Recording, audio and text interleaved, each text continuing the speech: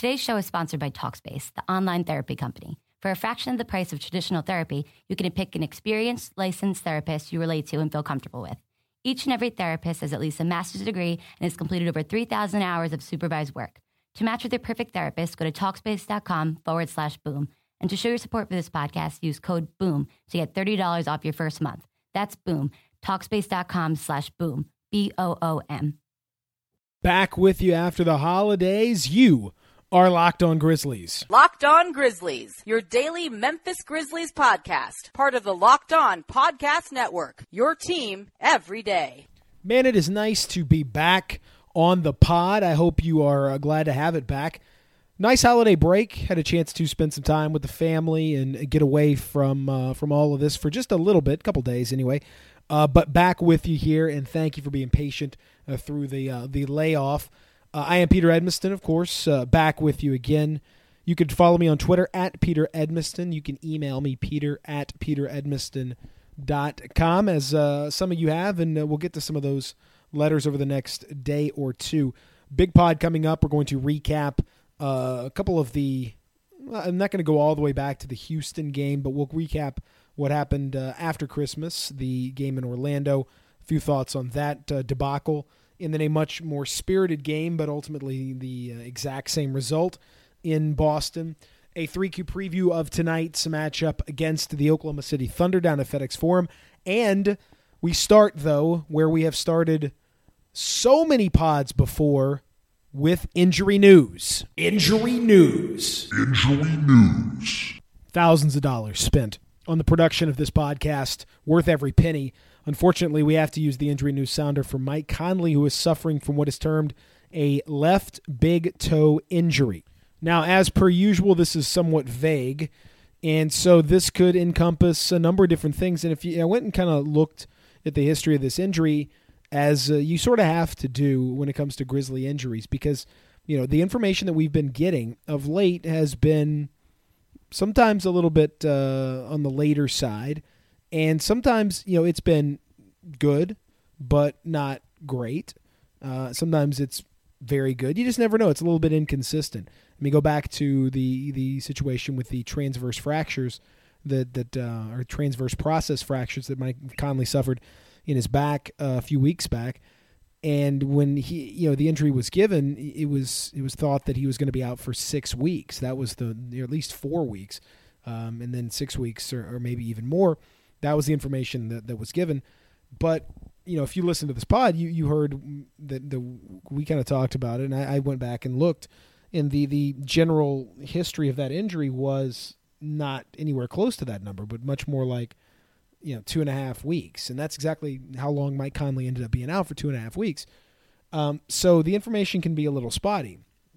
In this case, it really does depend so much on what happens and what the actual diagnosis is, because, this is an injury that recently, if you look at the Utah Jazz, George Hill is still suffering from a big toe injury that has kept him out as of this count for almost a month. He's been out since the beginning of December with a big toe injury, and so we're up well past the 4-week mark on that particular injury, and he's making progress, but he's still not back as of yet. And the Jazz, are doing okay without him, but they need him. They don't need him as much as the Grizzlies need Mike Conley, though. So if it's anything like that, then you're talking about some trouble. Now, there are other big toe injuries that have happened over the last few years, where guys have missed, a game or 2 or 3, a relatively short amount of time. If it's a grade 1 sprain, this is what's called turf toe, even though it's not technically, doesn't involve turf. It's one of those things that guys who played on artificial turf back, especially that old artificial turf that was basically ratty ass carpet that was put over concrete, guys would get toe injuries based on that. Well, it became known as turf toe, but it's just a sprain. But there are grades to that sprain, just like there are grades to any other sprain. And if it's a grade 1, then it's, maybe a game or 2, not too much discomfort, no big deal. If it starts to be a grade 2, then you look at longer.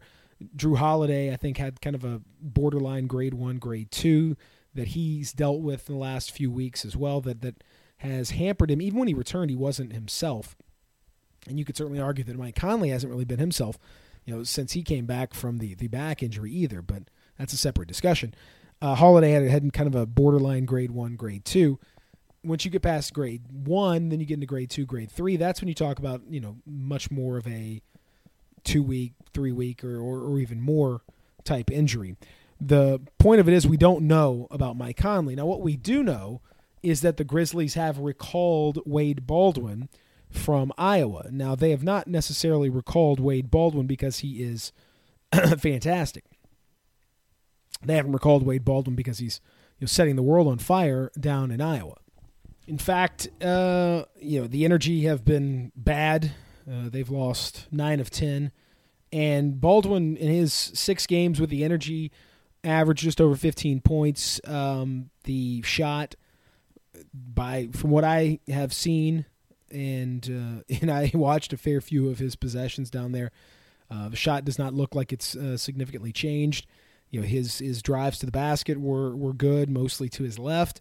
That's what he did down there, and he was able to draw a lot of fouls and get a lot of points at the foul line. But in terms of the jump shots, pull-up jumper off the drive or the spot-up jumper, it just wasn't there. So it's not as if he's being called up because he's dramatically improved or changed. It's just that you can imply and you can infer that if he's being called up, then the Grizzlies are going to need some help at the point guard position, which means that Mike Conley's probably going to miss a little bit of time. Maybe not all that much. Certainly, hopefully, not all that much. Because come on, man, how much of this can the Grizzlies take? But probably at least a little bit of time, and that means that Andrew Harrison is going to have to take over.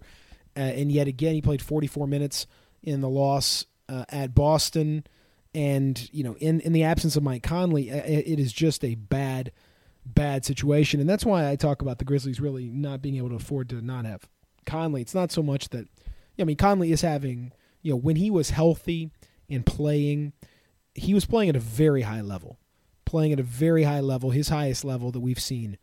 And so for him not to be able to go is a blow, but it's a blow especially because there's just nothing behind him.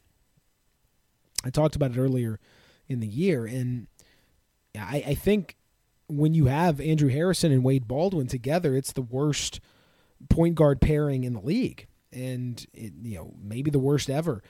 And the numbers will back that up. It is certainly the worst shooting point guard tandem in recent memory.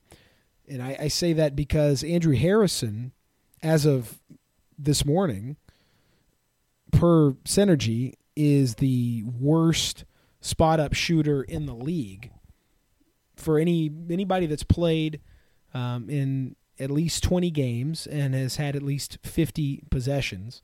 So that's about 200 and some odd players. He is the worst. I think it's 201, so he's 201st.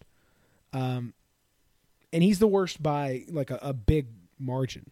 Like he's about 20% worse than the second worst spot-up shooter, who is Justice Winslow. And I'm not even sure Winslow qualifies for 20 games. I think he's only played in 18. But I have to go back and double-check. But Winslow technically is second worst, and Harrison is significantly worse on a per-possession basis than even him. I went back and looked, and his percentage that he's shooting in spot-up situations is the worst that I've seen in Synergy's records, at least for 10 years. He's shooting 19%, guys. 19% from spot-up situations. And, that's kind of one of the things he likes to do. 19% from spot-up situations is unbelievably bad. And in fact, if you take it out to just all jump shots, not even just spot-up shots, but anything that's a jump shot, his percentage is 22.6% on all jump shots, which is, again, the lowest in the league for anybody with at least 50 possessions. If you up it to 100 possessions, incidentally, he's actually the worst. And that limits it a little bit to guys that have played a reasonable amount of time. that have gotten over 100 jump shot attempts out there. There are a lot of pretty high level players who haven't gotten that many jump shot attempts off, but he happens to be one of them. So if you make the number 100, interestingly enough, the two worst jump shooters in the league per percentage that meet that qualification are Andrew Harrison, who's the worst by far. Second worst is Zach Randolph. Randolph shooting just 31% overall on all jump shots, which is a surprise to me considering what he's done. But it just shows how much of his ability comes via the post, via the work inside that he's done. Zach has struggled with his game since his mom has passed, and it's not been easy for Zach coming back, and I think you see the effects that's had on his game overall. Now, here's the worst part, though, from Andrew Harrison's perspective, is that jump shots comprise 64% of what he does in terms of shot attempts in the half-court setting. 64% of the time, he is taking a jump shot. 33% of the time, his shots are around the basket, where he does draw fouls. That does happen. And that's pretty much it. There's a few other little things that will happen, but that's the vast majority of what he does. So it's almost 2/3 of his offense comes via the jump shot, and he's horrendous at them. This is a real it's a problem, I think, that doesn't even get really talked about as much from the Grizzlies because there are other things that are going on, and people just sort of look at Andrew Harrison and maybe people blame other things or whatever. But when you have a guy that is that bad offensively, I mean, he makes Tony Allen look like Steph Curry. You have to work around that to such a degree that it's brutal. It's absolutely brutal. And I don't know. I don't know what you can do to improve. It's so far gone that I don't know that you can improve the situation. And whatever he can give you defensively, and there's some debate about what he can do defensively, you would have to be two Tony Allens to make up for being that incredibly bad on offense. And he's not two Tony Allens. I mean, I'm not sure he's all that great defensively, at least overall, but he's certainly better defensively than he is offensively. I mean, my goodness. So that's what the Grizzlies are dealing with right now with no Mike Conley. You have Andrew Harrison or you have Wade Baldwin, both of whom are just awful offensive players. It does make Tony Allen. The thing that Tony Allen is, at least his jump shooting is better. All of his shooting is better than Andrew Harrison's, and he's got a few things that he does really well off putbacks, cuts to the basket. In the ability to find and to use his power to get inside and to finish is vastly improved. He's actually finishing at the basket better this year than in years past. Although you always have those little fun Tony Allen shots that are insane, but he's actually doing a lot better than he used to. He's much better. So if you play him at point guard, I mean, he's not going to be able to run your offense in quite the same way, but at least he's not just going to absolutely crush you out there. But if you play Andrew Harrison and Tony Allen together, that's crazy. I don't know what you do spacing-wise. You don't have any. Zero. So once again, I think all of you just have to sort of pray. Cross your fingers. Light your torches. Drink your potions. Do whatever it is that you do to get luck and healing and et cetera, whatever, to Mike Conley. Because short of the Grizzlies making a trade, I just see their point guard situation getting worse and worse and worse rather than better. Where is Tony Douglas? What David Fizdale would give for a Tony Douglas right now. All you can do is hope Mike Conley is back. I hope. There's been no official word for tonight's game, at least as of this taping, so I hope he is back and can play. It doesn't look to me like that will be the case, but I hope I'm wrong, because otherwise it's going to be a long night at the office against Russell Westbrook.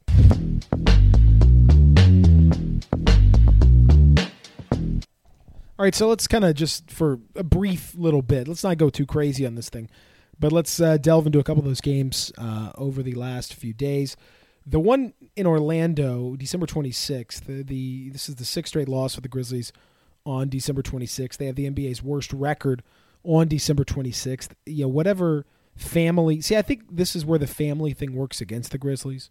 It's a really tight-knit group. It's a group of guys that enjoys each other. They enjoy each other's families. Everyone has a good time. I think everyone has too much fun.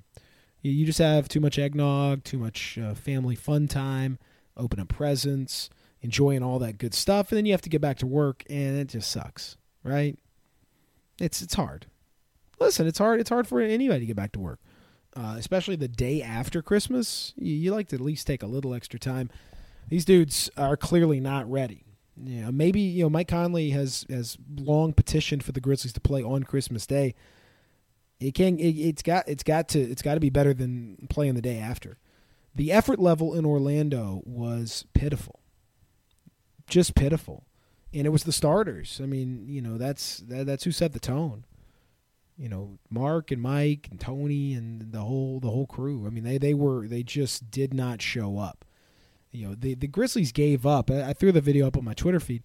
The Grizzlies gave up a 2-on-1 fast break on like just an innocuous under the basket inbounds play under Orlando's basket. They were under their own basket and just everyone fell asleep. And all of a sudden they break out into a 2-on-1 fast break from nothing.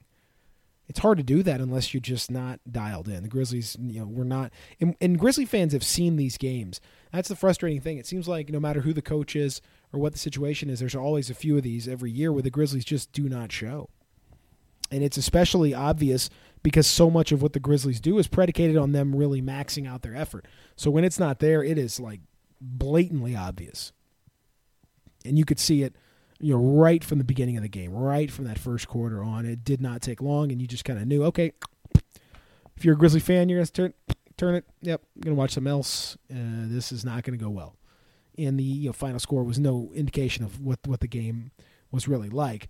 The game in Boston was a different affair and was a much more feisty, much more spirited encounter, not without its problems. Certainly defensively, especially not without its problems, but at least the effort level was much better. You saw a more aggressive Marc Gasol, who, for whatever reason, and this kind of goes back to the discussion that we had last week on the show about Mark and Mike, and when Mike came back, the Grizzlies. It doesn't help Mike Conley's All-Star case, and I think it's not his fault. But it doesn't help his All-Star case when they go, 7-2 without him, and he comes back and they, lose badly right out of the gate, and then, he doesn't play, and Marc Gasol plays, one of his better, more aggressive games. That stuff just doesn't help the situation. And I don't think none of that is Mike Conley's fault, because I think Mike was playing at a really, really high level.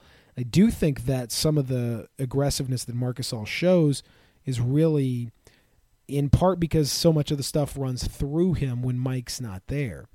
And it allows him to orchestrate in a much more obvious and much more primary way.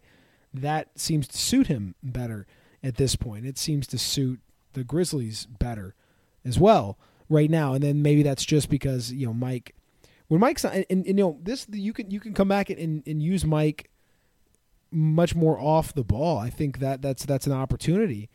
But yeah, I think at this stage it's better, and the Grizzlies seem to run better away from that two-man pick-and-roll stuff from between Mike and Mark, and much more of Marc Gasol kind of running the show at the elbow or running the show in some kind of a post situation where he's able to kind of survey the court with his height and the passing ability, and the Grizzlies can move and cut off of him.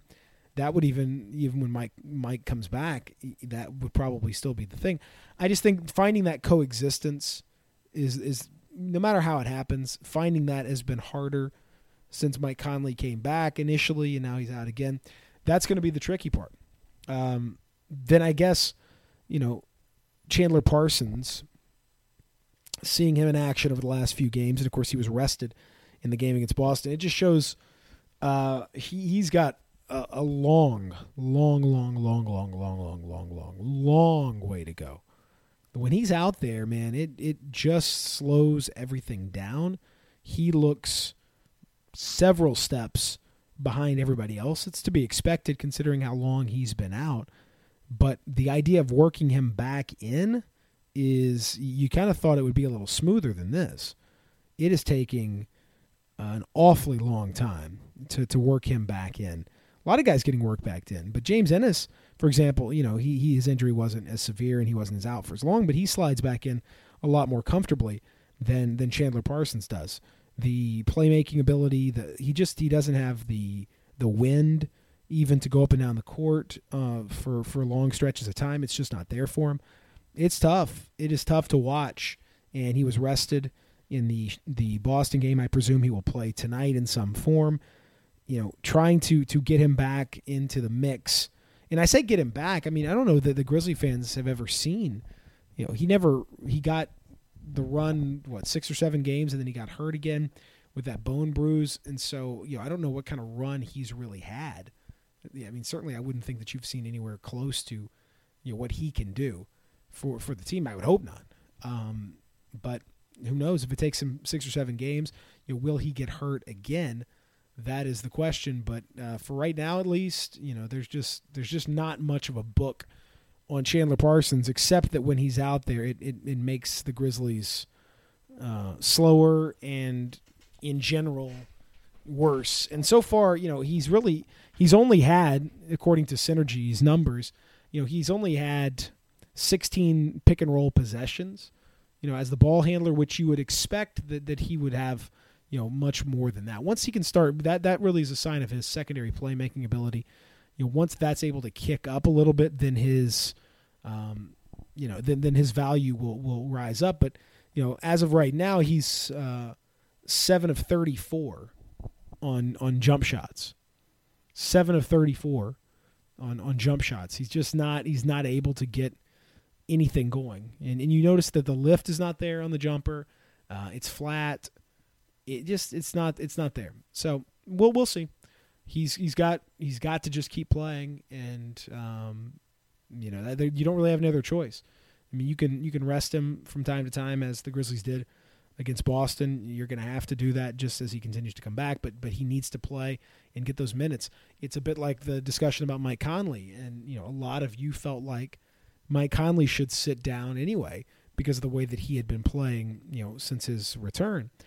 And you see kind of what happens when he does sit down. There's just not much. If there was a better alternative, then I would be more in favor of that. With Parsons, there is a better alternative, or at least there are alternatives that are credible, that are out there. And so, him sitting makes some sense. He's still, though, there's not going to be any substitution for him being able to get out there and play with his team, play with his guys, play and develop that chemistry on the court.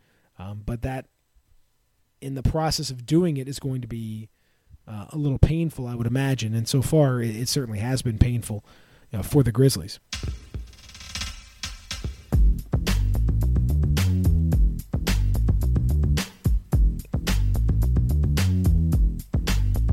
Yes, sir. 3Q preview time. Big thanks to our friends at Audionautics, too, by the way, for providing music for this bit. I appreciate that very much. This is going to be a fascinating game for a lot of reasons tonight down at FedEx Forum. Question number 1. What will the point guard rotation look like for the Grizzlies? We've talked a lot about it in this pod, but what will we see? What will it actually be like? Will Mike Conley be able to go? And if he doesn't, will we see a vast majority of Andrew Harrison minutes with a little sprinkling of Wade Baldwin? That's probably the favorite. Will we see a lot of Tony Allen minutes there?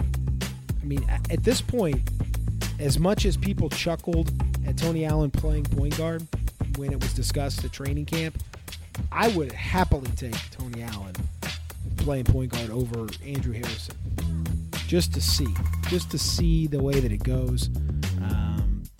I just think, or have some kind of rotating situation where you have just some guys out there that can handle it in a number of different ways. I don't know. I just don't think you have to be locked into Harrison or Baldwin all the time. You're going to have one of them out there most of the time. if Mike Conley can't play, I think you got to get creative. Question number 2, what will we see from Russell Westbrook in a season that is just incredible? And I think that you got to give the guy credit. Whether you like the guy or more likely you don't like the guy, what he has done, man, he's called a shot. Everyone knew that this was going to be his revenge type year, or his year when he sets sail by himself, leading the Thunder without Kevin Durant. And people, whether the motivation is that he's out of KD's shadow, or whether it's just that it's what you have to do when you look at the rest of that roster. Whatever it is, he's doing it. He's doing it at an unbelievable level. His usage rates are crazy, and yet he is still productive. How he can continue to do this expenditure of energy, I do not know.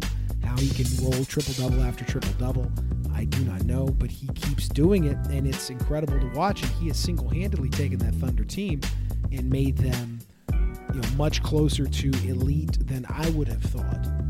It's been an incredible year. And so, while I don't necessarily spend tons of time worried about the opposition, if I'm like a Grizzly fan, in this case, you gotta say, he has a chance to go through an entire year averaging a triple-double, and in this day and age, that is extraordinary given the minutes that he would play. Compare those to what Oscar Robertson played. Oscar Robertson played, they were always playing 40-plus minutes at a incredibly different pace, many more possessions in those days. The game was totally different now. Doing it in this era is, that would be an unbelievable achievement. The fact that he is still there at this stage of the season is an unbelievable achievement in and of itself. I don't know if they can keep it up, but it's a lot of fun to watch, even if it happens to be against your team. And finally, the third question of the 3Q preview. When does Chandler Parsons start to look halfway decent? Does it start tonight, now that he's had a game off, now that he's had the opportunity to start to feel his way back into the mix? He's got to start putting it together. I don't know how long it's going to take, but I do know that people are starting to get antsy. I do know that people are starting to be concerned. And, that's part of it is just the injury and how much time he's spent away. You spend the kind of money that the Grizzlies spent on Parsons. I would argue, considering what the prices are going to be this offseason and in seasons to come based on the jump in the cap and the new collective bargaining agreement, which was ratified, by the way, over the last few days. When you take all that into account, I think Parsons' deal is not going to be as bad as people think, just same with Mike Conley's deal. But nonetheless, 4 years, $94 million is a huge expenditure for the Grizzlies. And if you're not getting any kind of return on it for a big chunk of the season, people start to get antsy. And they are starting to get a little bit antsy with regard to Parsons. It would be nice to knock down a few threes just to kind of ease some concerns in this matchup. I think it's also a big one in general for the Grizzlies to get away from the 3Q for just a second. It's a big one to kind of get back on track, because the last couple ball games, going back now, the Houston game was, great bench inspiration, great performance, hung on, got a big key win, and have beaten, and the Grizzlies have beaten, the teams all in front of them in the standings, but they've mixed in these games like the last two that we've seen, where, especially the Orlando game, where it's just the effort hasn't been there. And so they really fly from one extreme to the other, making it very difficult as a fan to know what to expect. It would be nice to get the Grizzlies back, to have a nice, solid, defensive, gritty kind of performance, so you have that baseline of what the Grizzlies can do. And I think that would reassure fans going forward.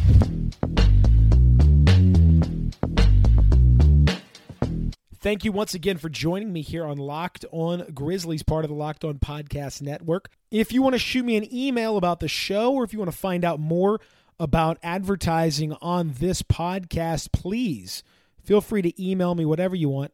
Peter@peteredmiston.com. peteredmiston.com. That's Peter at peteredmiston.com. Follow me on Twitter at Peter Edmiston. Check me out every morning, 7 to 10. Wolo and Peter in the morning, Real Sports Dog, Sports 56, 87.7 FM. Read me in the Commercial Appeal in the Numbers Game each and every week. Thanks go out to Audionautics as well for help with the music. And, of course, please subscribe and review. I would love it and really appreciate it if you would do that. Until next time, thank you so much. You have been Locked On Grizzlies. Locked On Grizzlies, your daily podcast on the Memphis Grizzlies, part of the Locked On Podcast Network.